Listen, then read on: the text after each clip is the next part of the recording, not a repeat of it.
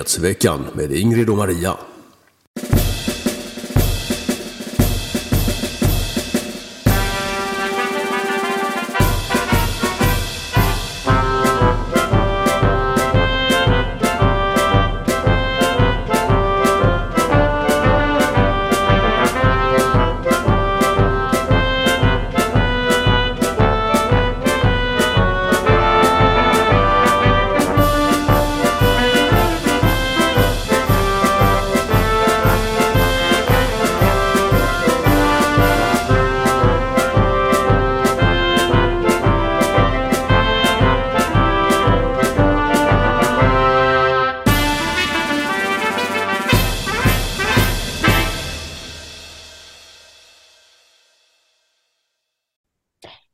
God dag allesammans och hjärtligt välkomna till Nyhetsveckan idag med nummer 208. Det är torsdag den 3 november. Jag heter Ingrid Karlqvist, med mig som vanligt Maria Vetlanda. God dag alla. Idag heter programmet Glömma och förlåta. Älska, glömma och förlåta ska man ju tydligen göra enligt ordstävet. Ja, det är ju som så att de covid-nassarna som jag kallar dem, de människorna som uppförde sig extremt illa under pandemin och krävde att folk skulle ta sprutor, folk skulle ha ansiktsblöja, till och med små barn. Man skulle helst inte lämna sitt hem överhuvudtaget. Ja, bla bla bla, fyll på liksom. Man skulle sitta inlåst och så vidare. De börjar ångra sig lite grann nu. Ja, vi ska visa ett exempel på det. Och vi är inte så särskilt beredda att glömma och förlåta. Inte så lättvindigt i alla fall. Nej. Och sen står det it's done. Det är ju engelska för nu är det gjort. Vem smsade så? Det påstås ju emanera från före detta brittiska premiärministern Liz Truss hackade mobiltelefon och ska ha smsats från henne till vad heter han? Anthony Blinken, den amerikanska utrikesministern. Ja, och vad var det hon syftade på då? You Nord Stream! It's done! Nu är det gjort! Nu har vi sprängt dem! Man tolkar det så i alla fall. Alex och Alexander då var väl inte helt 100 på att det verkligen var det som åsyftades. Men det är suspekt hur som helst. Och hela den här historien kring den hackade mobiltelefonen ska vi prata lite om en stund. För det är en helt knäpp historia. Ja, verkligen. Och så ska vi prata om tragik i Vetlanda. Och det har ju ingen kunnat undgå att igår hittades Tove, 21 år, död i ett skogsparti utanför Vetlanda. Ja, och det har man väl misstänkt redan från början, att hon inte höll sig undan frivilligt och så. Men det är alltid, det är fruktansvärt. Och vi ska ta ett litet prat om det. Vi har 4 platinasponsorer. C. Hobom skickar en jättefin slant och skriver gåva. Kristoffer E. skriver kebabtekniker. Haha, älskar er. Jag sa ju det i förra programmet. Makarna B skickar sin månatliga platinagåva och Magnus som också är en månadsgivare.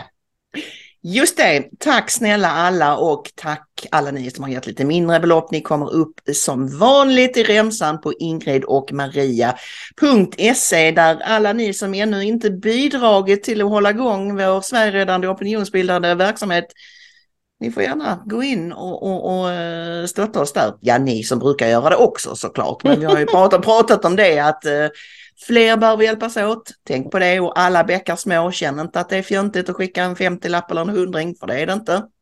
Nej, och sen är det ju också det att vi som vanligt vill uppmana er att trycka tummen upp och att lägga kommentarer. Det behöver inte vara några långa avhandlingar, det räcker med plingeling eller någonting sånt.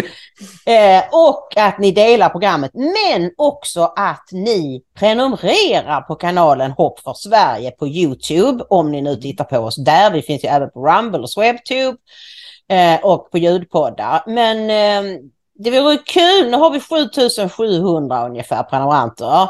Så det var en tittare som tyckte att vi borde sätta som mål att ha 10 000 prenumeranter till jul. Det tror jag blir lite svårt, men man ska sätta målen högt. Man ska sikta mot stjärnorna, Ingrid, så når man trädtopparna, säger de ju. Ja, prenumerera gärna på Hopp för Sverige, kära vänner, så blir vi mycket glada. Men det är en sak, Ingrid, som inte har gjort oss sådär jätteglada. Det är en väldigt dramatisk händelse som inträffade i natt i ditt hus. Berätta. Ja, det var så här att när klockan var 2 så vaknade jag av att det ringde på dörren där nere. Alltså det är så ringklocka där nere som sitter. Och ringde väldigt intensivt. Och jag vaknade och tänkte, gud vad är klockan? Hon är 2. Men katterna är ju inne. Vem är det som ringer på dörren? Så, men jag förstod ju att det var något allvarligt. Så jag fick på mig någon morgonrock och så öppnade jag dörren. Då stod min granne där och en väninna till henne och säger, det brinner! Du måste ut!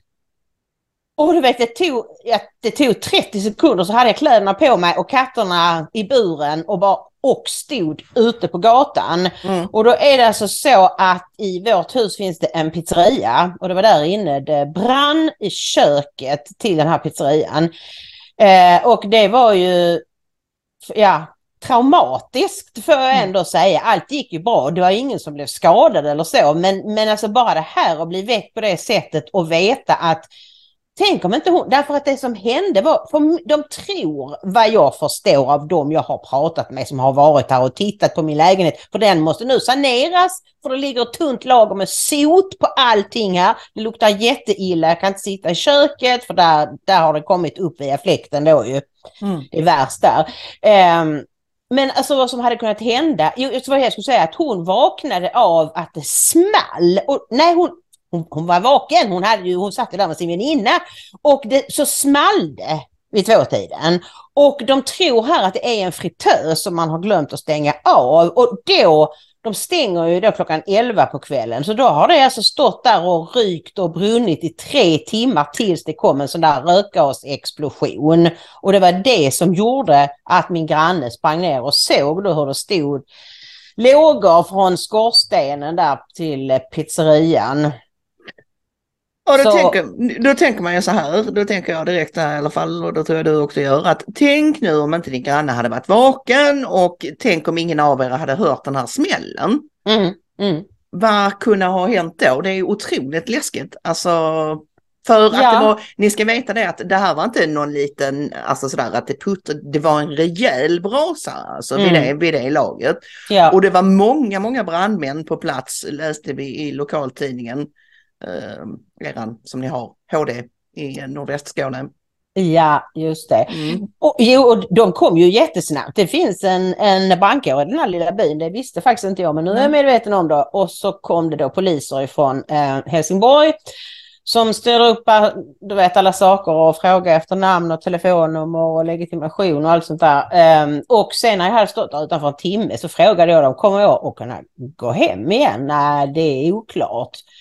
Om du har någon annanstans du kan sova. Ja, min hjärtedotter. Så att jag fick väcka dem mitt i natten och fick lov att sova där då. Jag ska åka, så fort vi har spelat in så ska jag åka dit igen för att slippa befinna mig i den här röklukten. Det är väldigt otrevligt. Så om jag låter lite, inte så taggad som jag brukar, så får ni ha lite överseende med mig. För det var faktiskt en rätt traumatisk upplevelse.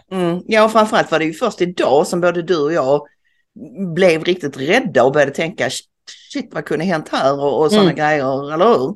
Ja, precis. Det är väldigt, väldigt otäckt. Och så, du sa ju också att du kände att det sved i ögonen och att det luktar äckligt och sådär. Det är väl kanske plast som har smält och sådana äckliga grejer. Du har ju försökt att vädra ut i din lägenhet, men ni får ha tålamod med Ingrid om hon är lite så seg och vimsig idag. Det tror jag inte att hon kommer att vara, men vi tar höjd för det, för det finns en väldigt bra eller dålig, hur man nu vill säga det, anledning i så fall. Ja, så är det. Du, vi hoppar in på det här med Liz Truss med mobiltelefongate, som jag kallar det i vårt manus. Vad var grejen? Det här framkom ju redan för ett tag sedan, va? Med den hackade telefonen. Precis, men det har varit lite fram och tillbaka och vi har ju inte kunnat läsa så väldigt mycket om det i mainstream-medierna. Framförallt, vi ska få se sen ett klipp med Durand där Alexander säger att det är på princip helt tyst i alla brittiska medier. Det borde ju vara på varenda första sida. Och det är ju då historiens korta sittande premiärminister Liz Truss, 44 eller 45 dagar satt hon. Jag vet inte om varför det förekommer båda de siffrorna, men det är ju alltså bara 1,5 månad. Och jag vet att när hon skulle tillträda så frågade jag fåglarna, vad är hon för en? Och de svarade då, som en lobotomerad Mona Sahlin. Ja. Det var inte snällt av fåglarna som ju är dina hemliga säkerhets- och underrättelsetjänstkällor, ska vi tillfoga.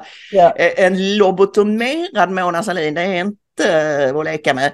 Nej, verkligen inte. Och detsamma säger ju Alex och Alexander, ser jag. De pratar om att hon är inte den skarpaste kniven i lådan och så vidare. Hon har tydligen använt sin mobil till att pladdra och smsa med alla möjliga människor och skriva alltså hemliga saker i sin iPhone i sms till exempel. Och jag antar kanske även Messenger och sådana här appar som man har i telefonen. Och grejen är ju att, som vi ska se Alexander McCurry säga om en stund, det är ganska lätt att hacka mobiltelefoner. Och då frågade jag fåglarna så här, hur är det möjligt att en premiärminister eller en vanlig minister för den delen har så dålig koll? Man borde ha en hel stab av människor runt sig som sköter det här med säkerheten. Ja, fick jag suckande svar. Det är ju för att politikerna, de förstår inte detta. De förstår inte hur vanligt det är och hur farligt det är och vad som kan läcka ut. Utan du vet, ibland så använder de sin privata mobil och skickar en massa grejer och så laddar de ner saker som man har sagt åt dem att de inte ska ladda ner och så. Så att det är tydligen... Och vi har ju även sett, Ingrid, att politiker till exempel har i Sverige då har vi ju offentlighetsprincip som är väldigt, väldigt omfattande, som innebär att man kan plocka ut alla mejl till exempel från myndigheter och från så här. Och då har folk använt sin jobbmail från alltså, regeringskansliet och så vidare för en massa privata ändamål och få skriva om hemliga saker och annat. Och de verkar inte förstå att okej, det här kan vem som helst promenera och plocka ut. Nej, det är väldigt, väldigt konstigt. Men uppenbarligen är det som med de flesta politiker, för att jag ställer ju så ofta frågor till fåglarna. Alltså, hur är detta möjligt? Hur kan de inte veta? Hur kan till exempel, bland det sista, hur kan västvärldens politiker har varit så okunniga om den ryska armén och tillståndet där? Varför förutsatte de att det är ett gäng bönder som inte vet vad de håller på med? De kommer snart att ha slut på ammunition och slut på tanks och slut på soldater och allting. När det ju är uppenbart att det är kanske världens bästa armé just nu. Ja, men så det är ju därför att politikerna vill inte höra sånt som inte stämmer med så som de vill att det ska vara. Så om de har ju också fåglar eller riktiga underrättelseagenter då som berättar nej men så här är det. Ja. Och så tar de in en annan som säger det de vill höra. Att Rysslands armé är fullständigt usel. Det är det du brukar prata om, Yes Minister, den här gamla komediserien. Ja visst, herr minister heter den väl på svenska. Där alla ministrar var totalt tiltade i huvudet och det var bara de här tjänstemännen runt omkring som styrde och ställde allting. Det ligger nog en hel del i det. Men du, ska vi kolla lite på Alexander McCurrys och Alex Christoforos analys av situationen? Det gör jag. The second thing is that, from what I understand, Liz Truss was sending messages outside of the secure protocols. She was just sending them pretty much text messages to various people. I can't confirm this, but this is what I've read. This obviously makes the messages easier to intercept from various parties. And we have this weird, strange tweet from Kim.com. I can't confirm this, but he put out a tweet the other day saying that Liz Truss allegedly sent a message to Blinken with the words "It's done" right after the sabotage of Nord Stream 1 and Nord Stream 2. Now this is Kim.com. I don't know how he would know this. He sent another tweet saying that this was taken from iCloud. iCloud was storing these messages. I can't confirm that either.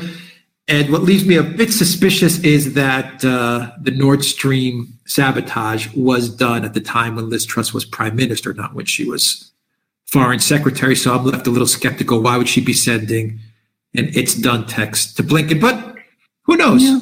Maybe she had Blinken on speed dial and it was easy to get in touch with him. Liz Truss is not the sharpest knife in the drawer, so it's absolutely plausible that she might have sent the text to Blinken. Anyway, I've also heard that the software that perhaps was being used to hack all of this communication was this Israeli Pegasus system that we've heard so much about in the past as well. Your thoughts on all of this information that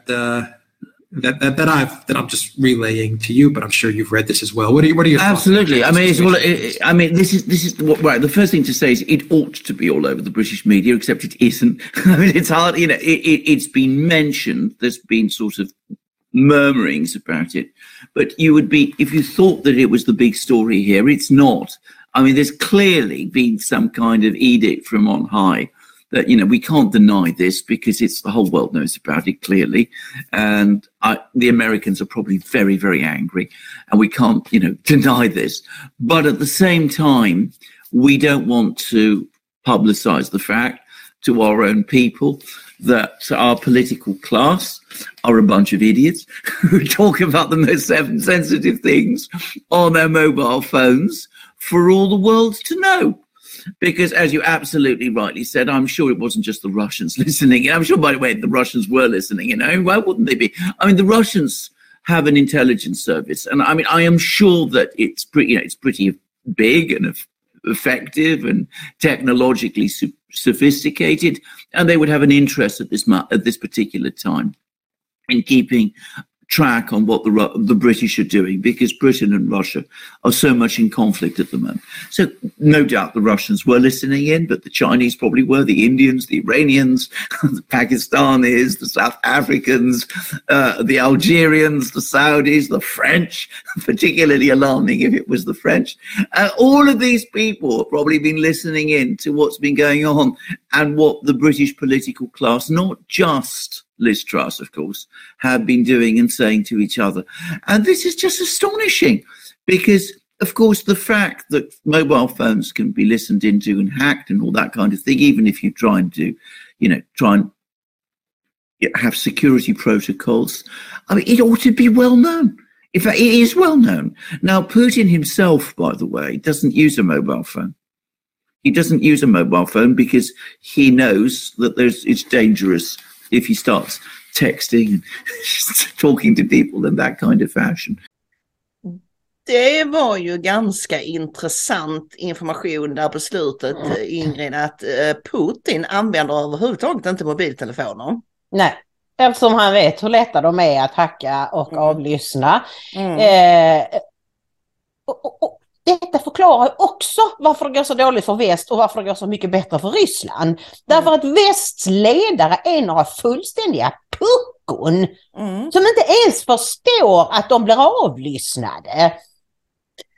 Man ska ju alltid utgå från det naturligtvis, och som Alexander, han raljerar lite här att det var nog inte bara ryssarna som lyssnade. Vi kan misstänka att Indien och Sydafrika och Kina och säkert amerikaner och fransmän och alla möjliga. Han skojar och säger det är särskilt oroväckande om fransmännen har lyssnat, säger jag. Det är helt häpnadsväckande. Om ni undrar det här systemet som Alex Christoforou nämner, Pegasus, det är mycket riktigt som han säger ett spionprogram som israelerna har utvecklat, och från början var det så att det är en sån här trojan som man skickar in i telefonen. Från början var det så att man var tvungen att klicka på en länk för att det skulle då installeras. Nu behövs inte det längre.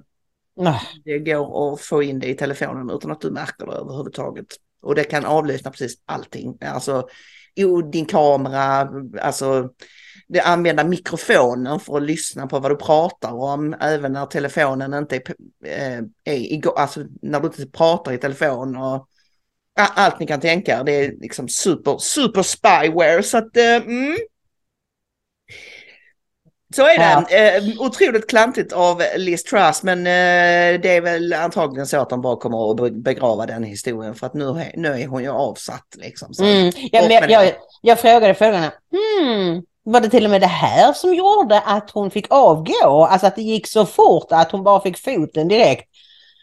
Och då fick jag det klassiska svaret, kan varken bekräfta eller dementera, vilket brukar vara samma som att du har rätt men jag kan inte säga det. Nej, okej. Ja, vi har ju rätt för det mesta, med eller utan fåglar. Så att nej då, jag bara skojar med er. Nu kommer vi ju in på någonting som verkligen inte är skoj, och det är försvunna Tove, 21 år, som har hittats död. Precis som du sa, Ingrid, inledningsvis, hon har ju varit försvunnen i, är det 15 eller 16 dagar? Någonting? Ja, drygt 2 veckor, ja. Och när människor är försvunna så länge och man inte har någon anledning att misstänka att de har försvunnit frivilligt, så brukar det vara så att man hittar dem avlidna. Precis, och det som vi har, du och jag har ju pratat mycket om det, inte här i programmet, men vi har pratat om det privat, att det här är ett sånt märkligt mord, för vi utgick från att det var det. Alltså att 2 unga kvinnor, tidigare ostraffade, skulle mörda en tredje kvinna, göra sig av med kroppen på ett sånt smart sätt att det tar polisen evigheter att hitta den. Och dessutom var som de mest förhärdade kriminella att inte säga någonting under förhören.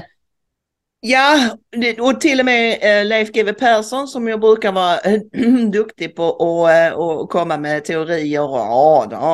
Det här, det vet man att det är. Till och med han sa ju i Nyhetsmorgon för något tag sedan att jag är helt ställd av det här. Det här följer inte något av mina mönster, mina liksom... vanliga regler och så. De här 2 misstänkta kvinnorna som sitter häktade och har suttit häktade ett bra tag nu, de är också i 20-årsåldern, och de var ju då, vad ska jag säga, vänner eller åtminstone bekanta med Tove, och en av dem har ju då uppgett att hon och Tove hade någon typ av bråk under kvällen och gick hem till henne och skulle tala ut, lösa den här konflikten, och vid 3-tiden så ska Tove ha tagit sin cykel och cyklat därifrån.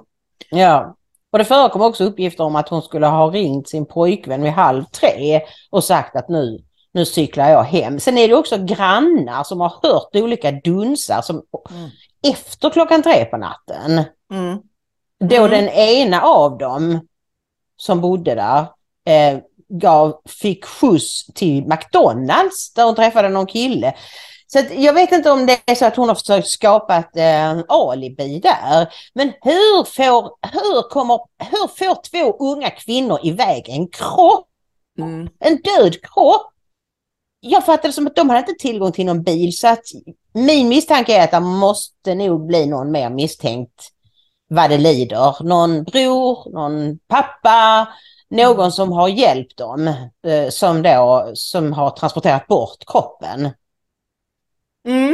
Åklagaren förnekar ju att de har misstankar mot någon annan i det här läget, men som sagt var, det är inte helt det lätt. Det säger man ju inte. Vi säger att det är någon bror till exempel. Då säger man inte, vi misstänker en man som har en familjerelation. Koppling till, nej, det gör man inte. Och båda de här kvinnorna sitter häktade med fulla restriktioner, vilket innebär att de inte har någon som helst kontakt med omvärlden, och de kan inte nu snacka ihop sig med utomstående om hur det här skulle ha gått till och så. Men det är ju det, Ingrid, att just precis som du säger, att skaffa undan en kropp, det är inte helt lätt. Och när hon hittades, Tove, så var ju det mitt ute i skogen, eller du vet, alltså ute i de måste ju ha haft en bil. Har de orkat bära kroppen, de 2 bara ensamma? Utan att någon har sett dem. Ja. Polisen säger att de har hjälp av en massa övervakningskameror som finns lite, alltså åtminstone har de haft hjälp i förundersökningen vad det gäller att pussla ihop liksom en tidslinje. Det är ju så att de hade ju varit i det här skogsområdet 2 gånger tidigare. Eller till och med 3 gånger Precis. säger jag. Ja. Och då inte hittat henne. Det skulle ju kunna vara för att de har letat på fel ställe. Alltså att de har varit nära men inte gått så långt. Eller så skulle det vara någon som har kunnat varit och flyttat kroppen dit. Men frågan är om inte just det faktum att de gick tillbaka en 3:e gång för att söka i samma område ger mig känslan av att åtminstone av de här 2 kvinnorna har äntligen erkänt. Försvarsadvokaterna vill inte säga någonting nu. Det skulle ju vara ytterligare en väldigt förvånande och extremt ovanlig omständighet om de inte har sagt någonting överhuvudtaget, någon av dem. För att det är som, jag tror vi har ju nämnt tidigare bara så här som hastigast varje podden, har vi inte det? Att man brukar, alltså sitta häktad är väldigt jobbigt. Och knäckande och psykiskt, alltså folk tror att men det är väl bara till att knipa ihop munnen och sådär, men det är inte så enkelt som människor tror kanske, att 2 så här unga tjejer som inte är förhärdade kriminella inte skulle ha sagt någonting alls under hela, inte erkänt någonting. Och det är ju också att de flesta som, det är inte säkert att de har mördat henne med berått mod. Det kan ju vara så att de har knuffat henne, att hon har trillat på ett glasbord på någon kant eller någonting sånt och att hon har dött. Och nu i så fall har de ju gjort det mycket värre för sig genom att då inte ringa 112 direkt. Men alltså hur det än har gått till så är det väldigt konstigt att ingen av dem inte skulle drabbas av samvetskval och känna ett behov av att lätta sitt hjärta. Så, men vi får se. Min misstanke är att någon av dem har talat om för polisen var kroppen ligger. Att det var därför de åkte dit en 3:e gång. Ja, speciellt eftersom enligt GV så är det väldigt kompetent polisfolk som sköter just den här utredningen. Så är ju inte alltid fallet. Vi har ju sett en del utredningar som har gått alldeles åt pipsvängen och på olika sätt och vis på grund av inkompetens. Men Leif GW Persson menar på att det är superfolk som är inblandade i den här utredningen och håller i den, så att han hade åtminstone gott hopp om att de kommer, förr eller senare så kommer de ju få fram vad som har hänt. Ja. Men han var väl också lite inne på den teorin som du säger, att det kan ha börjat som ett bråk. Du vet, alltså de hade ju en konflikt. Och det kanske var någon knuffade henne eller den här, och så föll hon olyckligt och slog i huvudet och dog helt enkelt. Ja. Och så fick de panik och så. Men det konstiga är ju just som sagt var att de inte har i så fall erkänt det. Vi får se, kroppen ska obduceras nästa vecka och då får vi åtminstone veta förhoppningsvis vad hon dog av. Ja, exakt. Så då blir det lite lättare att pussla i det här. Det är fruktansvärt. Så tragiskt för hennes föräldrar, för hennes familj, för pojkvän. Alltså det är någonting så fruktansvärt. Det är alltid hemskt när unga människor dör, men att det händer i en sån liten ort och blir utsatt för dödligt våld av 2 jämnåriga. Ja, det är väldigt konstigt alltihop, men vi får be för stackars Toves familj. Det ska vi absolut göra. Då tar vi vårt huvudämne då som ju heter Glömma och förlåta, frågetecken. Och precis när vi hade bestämt att vi skulle prata om detta så kom det ut ett besked från Folkhälsomyndigheten att nu stoppar de vaccinet Nuvaxovid för alla under 30 år. Därför att de, kan du tänka dig, har kommit på att det har varit väldigt mycket hjärtproblem för unga män. När sa vi det första gången, Maria? Alltså det var precis när vaxet hade kommit ut. Att det var unga män som fick myokardit och perikardit. Alltså hjärtsex och hjärtmuskelinflammation. När var det vi intervjuade vår läkarvän? Som du skrev om. Var det inte till och med innan vaxen var släppta? Eller om det var... Jo, hur skulle vi kunna veta att det var just unga män som skulle drabbas? Nej, men det hon sa var ju att det som oroade henne mest med de här nya vaxen, om de precis var släppta eller precis skulle släppas eller hur det nu var, men det stod ju klart då med den här, med spikproteinen, mRNA-teknologin och allt det här, det hade ju hon helt klart för sig och hon förklarade ju för dig och mig hur det hängde ihop. För vi var ju lite förvirrade där i början och förstod inte riktigt skillnaden mellan AstraZeneca och Pfizer till exempel och sådär.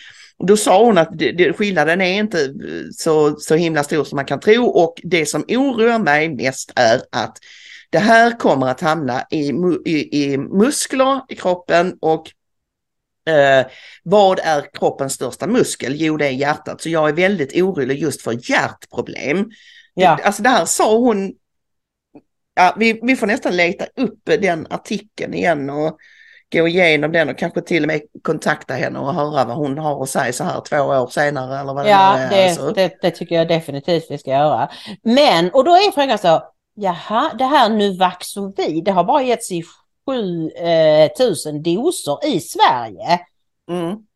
Varför stoppar de det? Alltså nej, men det framgick av deras pressmeddelande. Jag ser att det står inte i den här artikeln som vi har nu. Det handlar om signaler från Australien.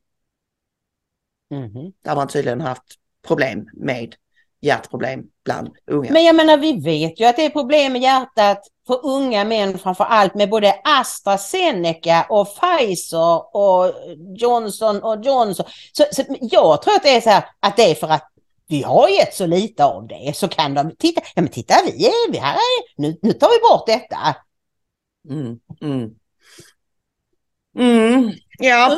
Om de reagerar på rapporter och på larm och så, fast Luftfartsverket inte gör det, för det är bra att de stoppar ett vax, men de borde ju stoppa alla naturligtvis. Ingen under 65 bör överhuvudtaget ta detta.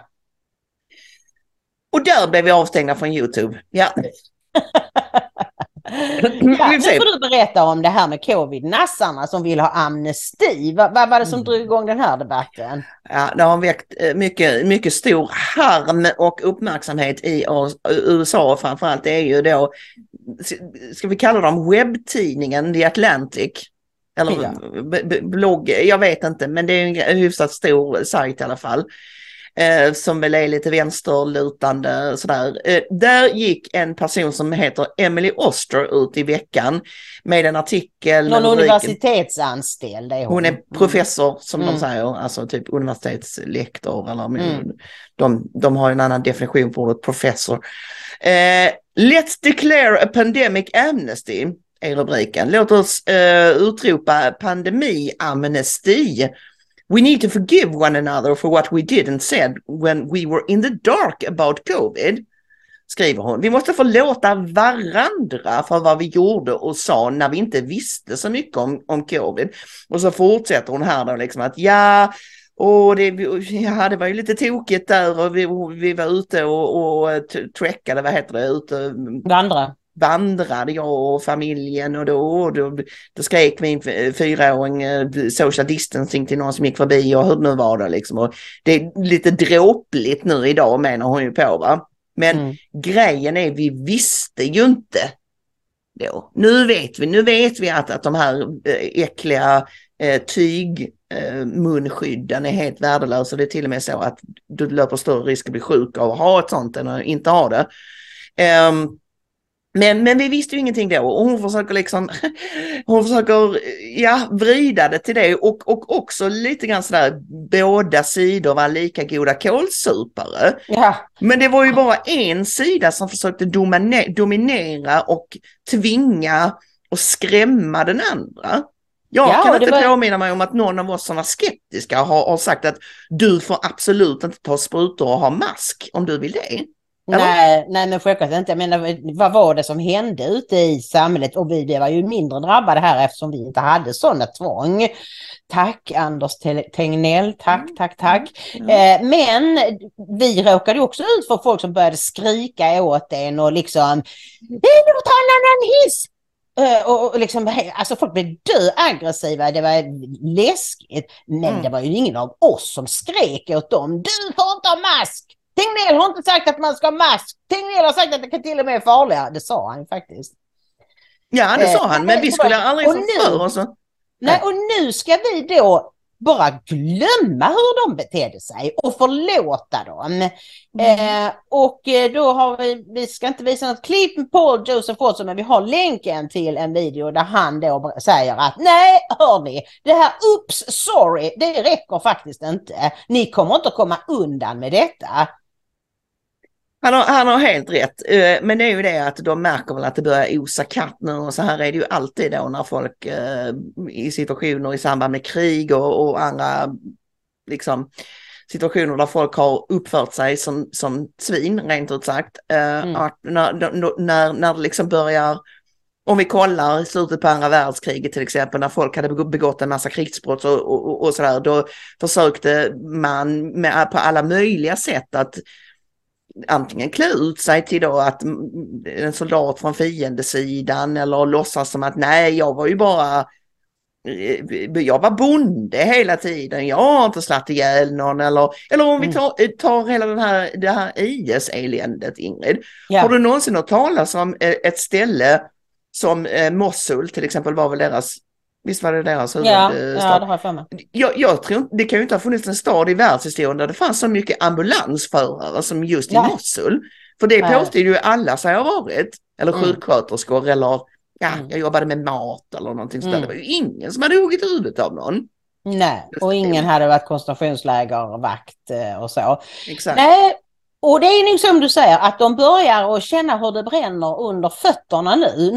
Nu förstår de att allt det hat de spydde ur sig, alla de uppläxningar de gav sina medmänniskor bara för att vi hade en annan åsikt, och dessutom grundade vi den åsikten på kunskap vi hade tagit till oss, medan de vägrade ta till sig kunskap och bara sa trust the science. Jaha, vadå trust the science? Vetenskap är ju sånt, hela essensen med vetenskap är att du alltid ska ifrågasätta gamla sanningar. Vända och vrida och se, hur är det här? Nej, vi skulle bara som får gå i fårskocken och följa med. Och de stod och skrek. Och nu vill de bli förlåtna. Precis, utan att ångra vad de har gjort. Ja, exakt. Och, nej, men jag kommer att tänka på det, Ingrid, det är ju samma som det här med klimatbluffen. Att trust the science säger de också. Vetenskapen är helt överens. Det råder konsensus inom vetenskapsvärlden. Ja, därför att ni tystar alla som tycker någonting annat. Just. Jag tänkte att vi ska tvinga oss att se ett fruktansvärt klipp, bara så att ni får ett litet hum om vad det är vi pratar om här. För att, som sagt, som du var inne på för en stund sedan, säga vad man vill om Anders Tegnell, men det att han förmodligen är på autismspektrat, det räddade oss från en massa hemskheter. Hans envishet i det här att nej, vi ska inte ha munskydd, nej, vi ska inte stänga skolor, nej, vi ska inte låsa in folk och så vidare. För i andra länder så har rent hjärtskärande scener utspelat sig, och inte bara en eller två gånger utan dagligdags och överallt. Ja, så är det. Och vi ska se ett exempel. Det här är alltså från TikTok. Det är Libs och TikTok som har inhämtat den här filmen. Det är en mamma som skriver någonting i stil med att och titta så jobbigt det var att lämna min son på dagis, stackars liten. Men hon gjorde det uppenbarligen ändå. Och så här ser det ut. Put your mask on.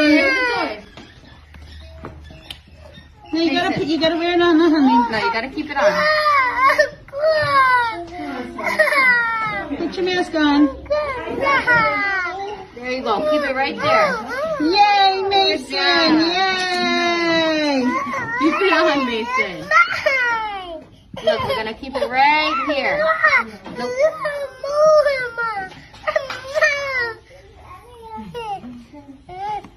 Oh, Peekaboo, I see you. Keep your mask on. Put your mask back on. what are you looking at? Come on, keep it on your face. You gotta keep it on your face so we go outside. There you go. Mason. No, keep it on.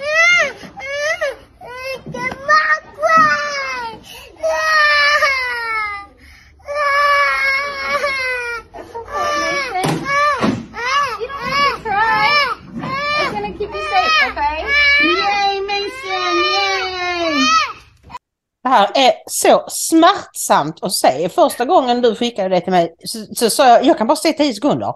För alltså det gör så ont i mig. Det är som om någon står och skär med en kniv i mitt inre när jag ser den där stackars lilla pojken. Och det är alltså hans egen mamma som misshandlar honom på detta sättet. Jag är helt mållös. För er som bara lyssnar, ni förstår inte riktigt vidden. Ni hör ju honom skrika, men ni borde nästan gå in och kolla på YouTube eller Rumble eller Swebtube och tvinga er och se det här klippet bara så att ingen av oss någonsin glömmer det här. Man brukar säga så när krigsbrott och så vidare har begått, så att nej, vi måste titta på de här. Vi tvingar oss att titta på IS-filmerna och så vidare, bara så att vi inte kan inbilda oss själva någonting annat än att de här människorna är ondskefulla. Hur i hela fridens namn, och nu uttrycker jag mig milt, man kan göra så här med ett litet barn som är kanske 2-3 år. Han har dödsångest, Ingrid. Ja, visst. De ska tvinga på honom det här skita, äckliga, tjocka tygmasken så att han inte kan andas. Han får panik ju. Ja, och han drar av sig och sen så varenda gång mamman har lyckats sätta på det igen så är liksom förskolläraren där direkt. Nej, som var precis som att... Och jag menar, han gör ju det korrekta. Han vill kunna andas ordentligt. Och så är det en massa vuxna som tvingar honom. Nej.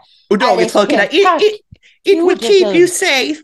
Ja, tack gode Gud att vi slapp det här, att våra svenska barn, och jag blir mer och mer övertygad om att det är därför vi har så liten överdödlighet, eller ingen överdödlighet alls, att vi var ute i friska luften, att vi träffade andra människor, utsatte oss för baciller, till skillnad från de som har suttit, och jag kan säga redan nu att i nästa program så ska jag jobba hårt för att vi ska få ett sprutnytt, för jag har mycket hemska saker att berätta, bland annat om extrem överdödlighet i Storbritannien och extremt stort antal missfall i USA. Och vad det gäller det här med överdödligheten, du och jag har ju försökt att liksom grunna på det. Vad kan det vara för Sverige har ingen överdödlighet. Och Sverige är ändå hårt besprutat. Så det kan inte vara bara sprutorna, det måste vara någonting annat. Och frågan är om det ens är sprutrelaterat eller om det bara är lockdown-relaterat på något sätt. Eller hur? Därför att annars hade ju Sverige, som är så besprutat, då hade vi också haft en jättehög överdödlighet om det nu var endast. Det som, om inte vi har haft sån tur att vi har fått snälla batcher med koksaltlösning.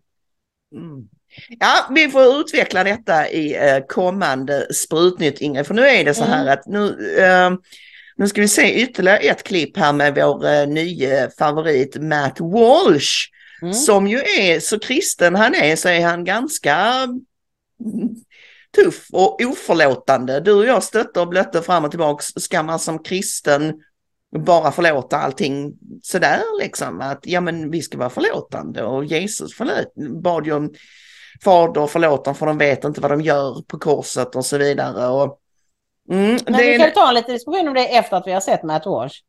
Ja, det gör vi. Vi kollar på Matt Walsh. Now the left assumed, and on this I actually I agreed with them, and I assumed too, that even after the mandates went away, many people would continue wearing the masks and keeping up with the social distancing routine and living in a state of reflexive COVID panic perpetually, forever, maybe. You know, I thought that would happen. I was afraid that would happen. That's not what happened. The mandates were dropped, and almost every person dropped the masks with them. You know, most people aren't going in for booster shots. I've traveled all over the country over the past year, just as I was traveling all over the country at the height of the COVID panic. And I can tell you that even in the most liberal areas, the mask wearers are now weirdos. They're outliers. Every plane has maybe one or two of them. A busy restaurant in a left-leaning metro area might have one group come in wearing the mask, only to take it off at the table, of course, continuing to perform the pandemic hokey-pokey dance that never made any sense to begin with. But even those brain-damaged folks, you know, they're not requesting a plastic barrier be put up between themselves and the other tables. Some things are too absurd even for them at this point. So my point is that this is the only reason why we're hearing about amnesty and forgiveness. It's only because the left discovered that most people never really bought into it. They didn't believe it. They just did what they were told because they were afraid of the consequences, which is a problem in and of itself, but that's what was happening. The mental conditioning did not settle in nearly to the extent that the left had hoped and assumed. And now they're worried about the political consequences. So they're shrugging their shoulders and saying, that was weird, guys, right? What do you say we forget about all that stuff and just move on? But we can't. We can't forgive. We can't forget. We can't have mercy on the COVID tyrants. And here's why. First of all, they didn't close down the schools and force masking on everyone and vaccines and take away people's livelihoods and jobs and shut down society and wage war on our civil liberties, all because they lacked information. Even if they did, that would be no excuse, because this is America. You cannot say to Americans, we don't really know what's going on or if this will help, but we're going to ruin your lives and take away your fundamental freedoms anyway, just in case. That is not an acceptable line of reasoning in this country, not even close. But that's also not the line of reasoning they used. Despite actually knowing most of what the writer says they didn't know, they violently and forcefully imposed the opposite reality, or attempted to. I mean, it wasn't as though the COVID panic peddlers were simply offering one perspective, one opinion. They weren't saying, this is how we feel about it, guys, but you do what you want to do. We don't really know. No, they said that you're not allowed to have any opinion or perspective but theirs. They had people who disagreed with them deplatformed and silenced. That's one of the reasons why this continued for so long, is because people who had the opposite viewpoint were driven away. They sought to make it illegal to voice an alternative point of view. If they didn't know, if they didn't have the information, that makes this tyrannical approach less justifiable, not more. But again, they did know. They knew the opposite of what they claimed. They knew it because I knew it, and you knew it. And many of us were saying this in April or May of 2020. Shouldn't shut down the schools. These masks aren't doing anything. You don't need to be worried about shutting down parks and beaches. Makes no sense, because if anything, you want people to be outside in the sun when a virus is going around. Many of us were saying that practically from the beginning. We were saying that, March, April, May. They started saying it last week. How did we know it if our public health authorities, so-called, did not? Did we have access to information that was unavailable to them? I mean, the claim is absurd. Ja, men precis så. Alltså, det här är människor som tog tillfället i akt att trycka till andra människor. Mm. Det var inte så att inte de visste eller kunde veta det. Därför att informationen fanns ju där vi visste det. Matt Walsh visste det. Och som han säger här, att de allra flesta människor visste det. För så fort man tog bort kraven på munskydd så slutade alla med dem. Om de nu verkligen var så rädda. Precis, det handlade bara om att man ville inte bråka, och det var så besvärligt och inte man liksom gå med på det här. Och utskälld och precis. mobbad. Och han säger det också att precis, det är ju intressant det här att om ni inte visste, ja, då var ju det nästan ännu värre att torgföra regler och förhållningssätt fast man inte visste vad man pratade om. Ja, det är fruktansvärt. Ja, ska vi titta på hur vissa betedde sig? Vi har plockat ihop ett urklipp med artiklar och tweets där folk sa vad då? Alltså, det var ju en del personer som utmärkte sig, det ska vi väl säga, som var liksom, det var många som hängde med i den här hysterin, men det var tack och lov ganska få, men väldigt högljudda vissa människor som var extremt aggressiva, och en av dem var Peter Kadhammar på Aftonbladet. Han gjorde sig ökänd under den här perioden. I november 2021 så skrev han: antivaxare bryter ner demokratin, forska på egen hand är vår tids stridsrop. De är en del av en rörelse som vill bryta sönder samhället. Och så berättar han då i den här krönikan hur ett par bekanta uppenbarligen har försökt att liksom slå hål på hans bubbla. Vilket har gjort honom otroligt aggressiv och Ja, du vet. Och sen så skrev han vid ett annat tillfälle att, och det var då 8 september 2021, så det var någon månad tidigare där, vaccinvägrare bör betala fulla priset för sin vård. Alltså, jag får bara säga snabbt att det är så tokigt på alla sätt och vis. Att bara säga det, att ni som inte tar det, ni, jag skiter i om ni dör.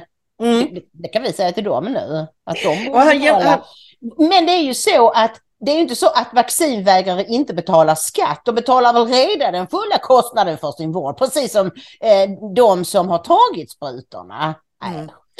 Men han jämförde med sådana dumma, vad sa du? För Peter Kadhammar. Ja, det håller jag med om. Han jämför med sådana dumma saker som att köra 300 kilometer i timmen förbi ett tåg. Så här. Och okej, giving him the benefit of the doubt, så var ju detta då en period när folk uppenbarligen en del trodde att sprutorna skyddade mot smitta, alltså skulle stoppa smitta. Det trodde de ju därför att alla folkhälsomyndigheter runt om i hela världen sa det till dem, och alla politiker. På tal om politiker så kan vi väl visa Björn Söder. Alltså jag har aldrig varit ett fan av honom, men under den här pandemin har jag verkligen, alltså jag kan säga att jag föraktar honom. Och då skrev han då bland annat i oktober förra året, 2021: idioter är de som inte tar vaccin och därmed låter pandemin fortgå. Vi hade varit klara med den om alla hade tagit vaccin. Nu tvingas även vaccinerade ta fler sprutor tack vare, han menar på grund av, de som vägrar. Tack för det! Och det här är, alltså vad ska vi kalla sådana människor? Den fräckheten, den uppblåsta mallgrodetypen som utgår från att han vet det här. Så är det. Pandemin hade varit över om alla hade tagit vaccinet. Och jag skrev på Twitter idag när jag såg den här, så taggade in honom att han borde be om ursäkt, så som han behandlade människor som tänkte själva inte ville låta sin kropp vara en experimentverkstad för Big Pharma. Lycka till i din kamp där, Ingrid, och få Björn Söder och be om ursäkt. Det tror jag aldrig kommer att hända. Men jag har faktiskt sett till och med högt uppsatta partifunktionärer inom SD som annars är drar sig för att kritisera partikollegor, partivänner, skriva att han är helt dum i huvudet öppet på Twitter. Så att det är ju lite trösterikt, för SD svajade väl också lite där under pandemin, eller vissa av deras företrädare i alla fall. Men summa summarum är ju i alla fall att det här handlar egentligen inte om att peka ut någon specifik person eller specifika personer, utan mer om att vi inte ska glömma att det fanns en sån här strömning. För redan människan är ju så skapt, framförallt du, Ingrid, är jätteduktig på att glömma alla oförrätter. Det är en av dina käraste, som vi säger, alltså gulligaste personlighetsdrag. Att du, allting som är jobbigt och tråkigt, det lämnar du väldigt snabbt bakom dig. Och var den personen dum i huvudet då 1985? Ja, det kommer inte jag ihåg. Och det har jag gått vidare. Och visst, det kan man göra, men frågan är, och då landar vi i det här teologiska spörsmålet, ska man som människa, man behöver inte ens vara kristen för att liksom ställa frågor kring hur lättvindigt bör man förlåta folk. Jag är av den uppfattningen att det ska åtminstone till någon typ av uppriktig ånger, och att man ber om förlåtelse och säger jag gjorde fel.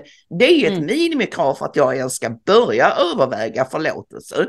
Jag tänker inte runt som, jag är inte Jesus och jag låtsas inte att jag är det heller. Nej, men vi ska sträva efter att bli så Jesus-lika. Jo, det vet jag.